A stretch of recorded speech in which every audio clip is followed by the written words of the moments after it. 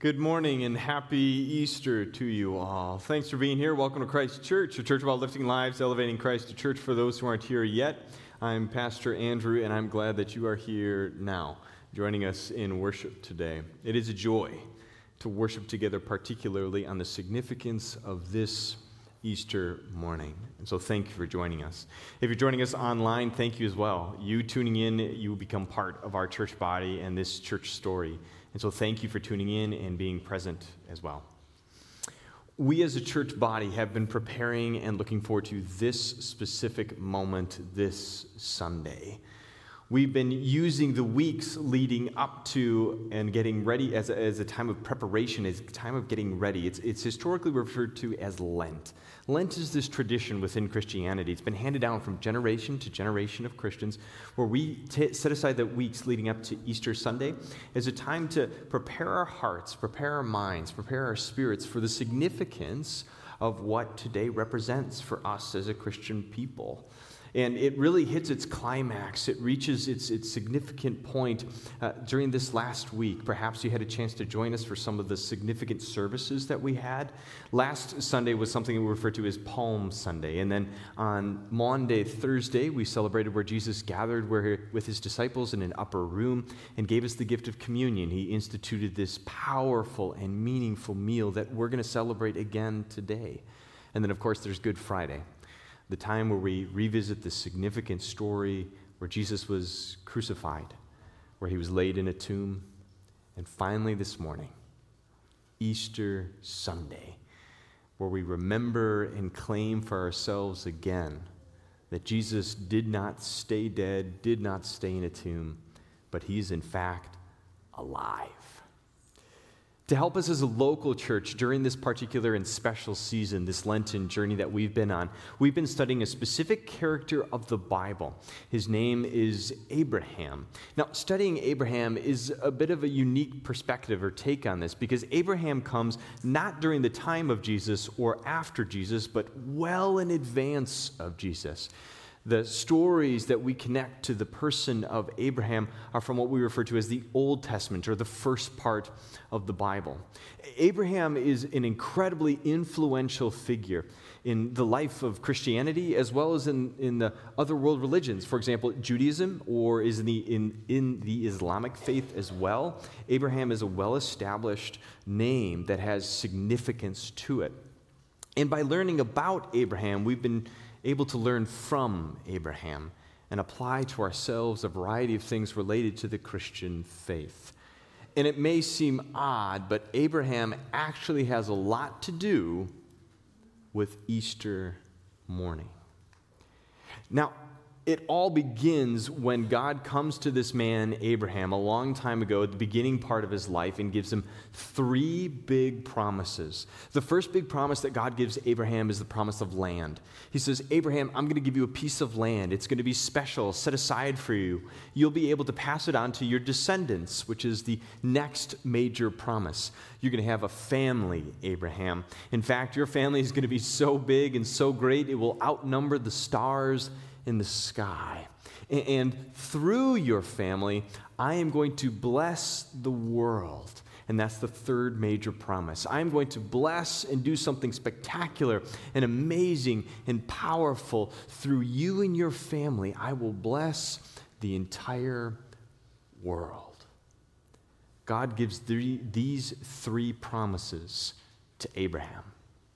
And it's somewhat interesting as we've studied Abraham over the last number of weeks. We've seen that when God gave these promises to Abraham, he did not pick Abraham because he was a perfect guy who had it all together. In fact, he has a whole host of imperfections. He's one really messy and broken dude. He's a guy who stumbles through the promised land. He's a guy who struggles with doubt and questions. And perhaps the greatest challenge that we see in the life of Abraham is that of infertility. If any of you have ever struggled with infertility, you know how big the weightiness of this particular topic can be. You see, Abraham and his wife Sarah can't get pregnant. Despite their longing and their wanting and their hoping, Abraham and his wife Sarah can't seem to have a child. at the very end of their life, when they are well on in years, and when they have assumed the opportunity for a parenting, that ship has sailed, it is precisely then, when they've given up all hope and the possibility that the promise could actually come to bear on their lives, that God shows up and says, 1 year from now you will have a son, and you should name him Isaac. And in fact, it comes to pass. Abraham has a child with Sarah, and there is celebration and there is joy. And that really concludes Abraham's life. The Bible kind of wraps it up with a simple verse in the book of Genesis, the very first book of the Bible, saying, Abraham died at a ripe old age, having lived a long and satisfying life. He breathed his last, and he joined his ancestors in death. And that's it. And now, this actually sounds pretty good to me. I don't know about you, but living a rich and satisfying life, making a ripe old age, that sounds like, sign me up. I'm good with that. But when we step back for a moment and examine Abraham's life in light of the promises God made, we actually might see this summary statement a little different. I mean, again, what were the promises? Well, the first promise is that God is going to give him land. And at the end of his life, the only land he actually owns is his gravesite, his burial plot. It's all he's got the deed to. Let's take descendants that are supposed to number as many as the stars in the sky. Well, he got one really good star up there, Isaac. But that's kind of it. And being a blessing to the whole world, I don't know, maybe he made some friends along the way. I guess, I hope. It's really kind of a big question mark, isn't it? I mean, when you look at the spectrum of Abraham's life, I don't know about you, but I actually find it kind of disappointing. It seems to miss the mark a little bit. And maybe that's part of the reason why I appreciate it and love it so much, is because I can empathize with it. The feeling and the experience that I've had moments in my life where my life's been disappointing, where I've missed the mark, where I have not lived into the fullness of what my life could be or should be, what God planned, purposed, and ordained it to be. Perhaps this is why I like Abraham so much. And yet we talk about this guy. Like literally millennia later, we are talking about Abraham. We've got paintings of Abraham. We sing songs about Abraham. We make movies about this guy. There's a new movie that just came out about Abraham. It's got a 96 on Rotten Tomatoes, so y'all should go see it, I guess. That's pretty good. But really? Abraham is somehow a hero in our faith? What makes him a hero? Because it's not his life. His life is filled with pain and challenges and trials and struggles and hardships. It's not his life that makes Abraham a name known around the world. No, it is Abraham's faith. We learn about Abraham so that we can learn from Abraham's faith. And in fact, this is precisely what Christians have done since the beginning. There is another book in the Bible where a Christian author writes about Abraham and Sarah, his wife. The author says, Abraham and Sarah died, still believing what God had promised them. They did not receive what was promised, but they saw it all from a distance, and they welcomed it. They saw it out there, in the future, in the distance, He would say it another way by saying Abraham was confidently looking forward, hoping, believing, trusting, and looking forward. But honestly, looking forward to what?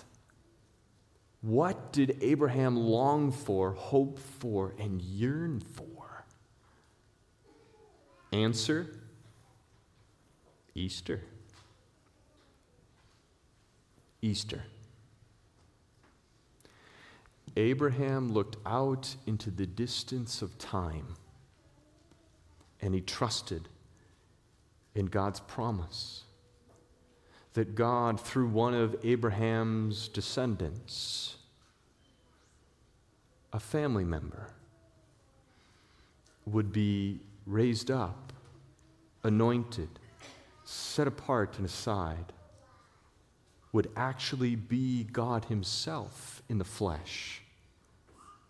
He would be a promised son, a promised Messiah, who would walk the earth. He would walk on water. He would heal the sick, bring sight to the blind. He would raise the dead. He would go to a cross and be crucified for the brokenness and the messiness of this world. And he would be laid in a tomb, and he would stay there until 3 days later, on Easter morning, he would rise. He would not stay dead, but would rise to forgive and love and bless the world with his resurrection. Let me read to you an account from the Gospel of Luke, the 24th chapter. Very early on Sunday morning, the women went to the tomb, taking spices they had prepared. They found that the stone had been rolled away from the entrance. So they went in, but they didn't find the body of the Lord Jesus. As they stood there puzzled, two men suddenly appeared to them, clothed in dazzling robes. The women were terrified, and they bowed with their faces to the ground. Then the men asked, "Why are you looking among the dead for someone who is alive? He isn't here.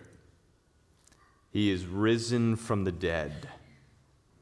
Remember what he told you back in Galilee, that the Son of Man must be betrayed into the hands of sinful men and be crucified, and that he would rise again on the third day." Then they remembered that he had said this, so they rushed back from the tomb to tell his 11 disciples and everyone else what had happened. It was Mary Magdalene, Joanna, Mary, the mother of James, and several other women who told the apostles what had happened. But the story sounded like nonsense to the men, so they didn't believe it. However, Peter jumped up, and he ran to the tomb to look. Stooping, he peered in, and he saw the empty linen wrappings. Then he went home again, wondering what had happened.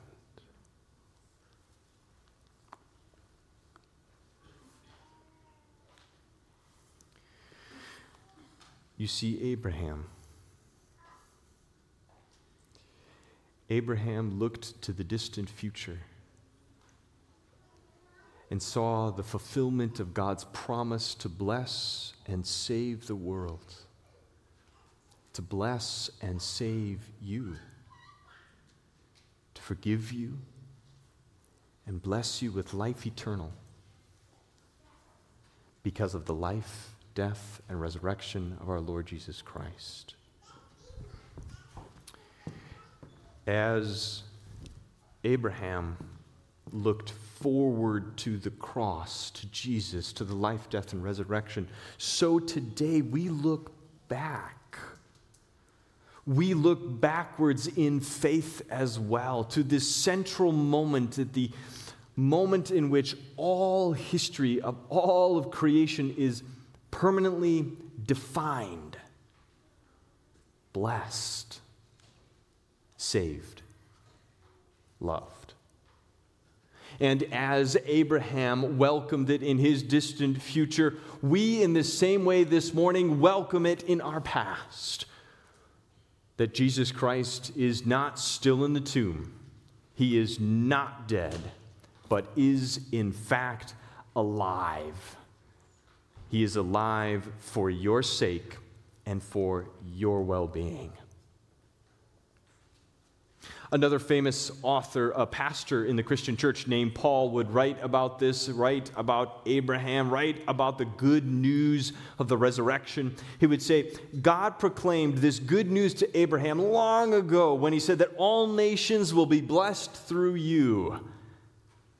And so all who put their faith, who believe and trust and hold to the promise of Jesus Christ and his resurrection, they shall share in the same blessing that Abraham received because of his faith. You see, since you believe in the resurrection and have been claimed by Christ, that means that you are the true children of Abraham. You are the stars in the sky. You are his heirs. And God's promise that he would bless the world, the nations, that promise of Easter, of resurrection, of Jesus Christ, it now belongs to you. So that you would know you are forgiven and chosen. And as God raised Jesus Christ from the dead, so also he shall raise you too. This is what Abraham saw in the distance and what we celebrate to this very day. I hope that our time together studying Abraham has been meaningful for you, and that you have felt and experienced a strengthening of your faith. Faith in God and faith in Jesus Christ and his promises to you, over you, and for you. With that, let's give God thanks and praise and prayer together for his promises. Please pray with me. God, we thank you this morning and rejoice in the celebration of Easter. We praise you and we worship you. We join the voices of all those who have gone before us, all the way back to Abraham. We worship you for what you have done in the person of Jesus Christ, his life, his death, and today we know and believe his resurrection. Through the gift of that resurrection, you have blessed this world. You have saved this world. You have blessed and saved us. And for that, we give you our thanks and our praise. Inspire us by the work of your Holy Spirit to be strengthened in our faith, to be true and real heirs of Abraham, to bless others with the message of the good news of Jesus Christ. In this day, God, we give you our thanks and our praise for the promise of Jesus and the promise of Easter, which you have given to us, your people. We pray this all, Jesus, in your holy and precious name. Amen.